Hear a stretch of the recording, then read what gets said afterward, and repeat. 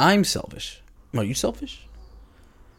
I don't think necessarily being selfish is a bad thing, right? I think context matters. But I'm not going to give you any context. I'm just going to tell you. I'm selfish. I'm selfish. 2022 is the year for me to be selfish.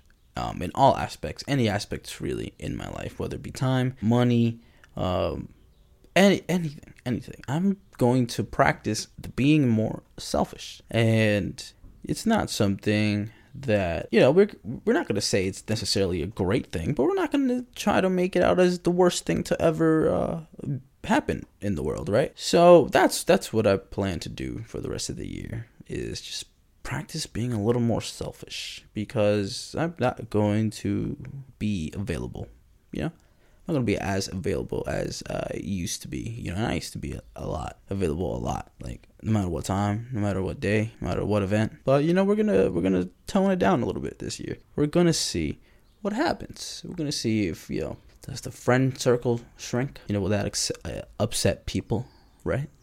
Whether they be in the circle or not, let's see. Do my mutuals go down as well? Do the close friend story, does it shrink? Yeah, truly, I don't know. I won't know for a while, but I'm excited. We're gonna see what happens. Let's just practice being a little more selfish, and anything that we may have wanted to do, let's do it to ourselves. If you wanted to buy somebody a gift, buy yourself a gift. Buy yourself the gift.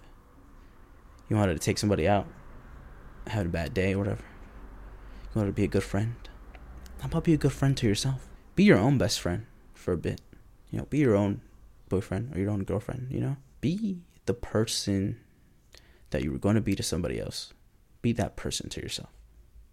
And let's see what happens. Then I'll leave you there. Peace.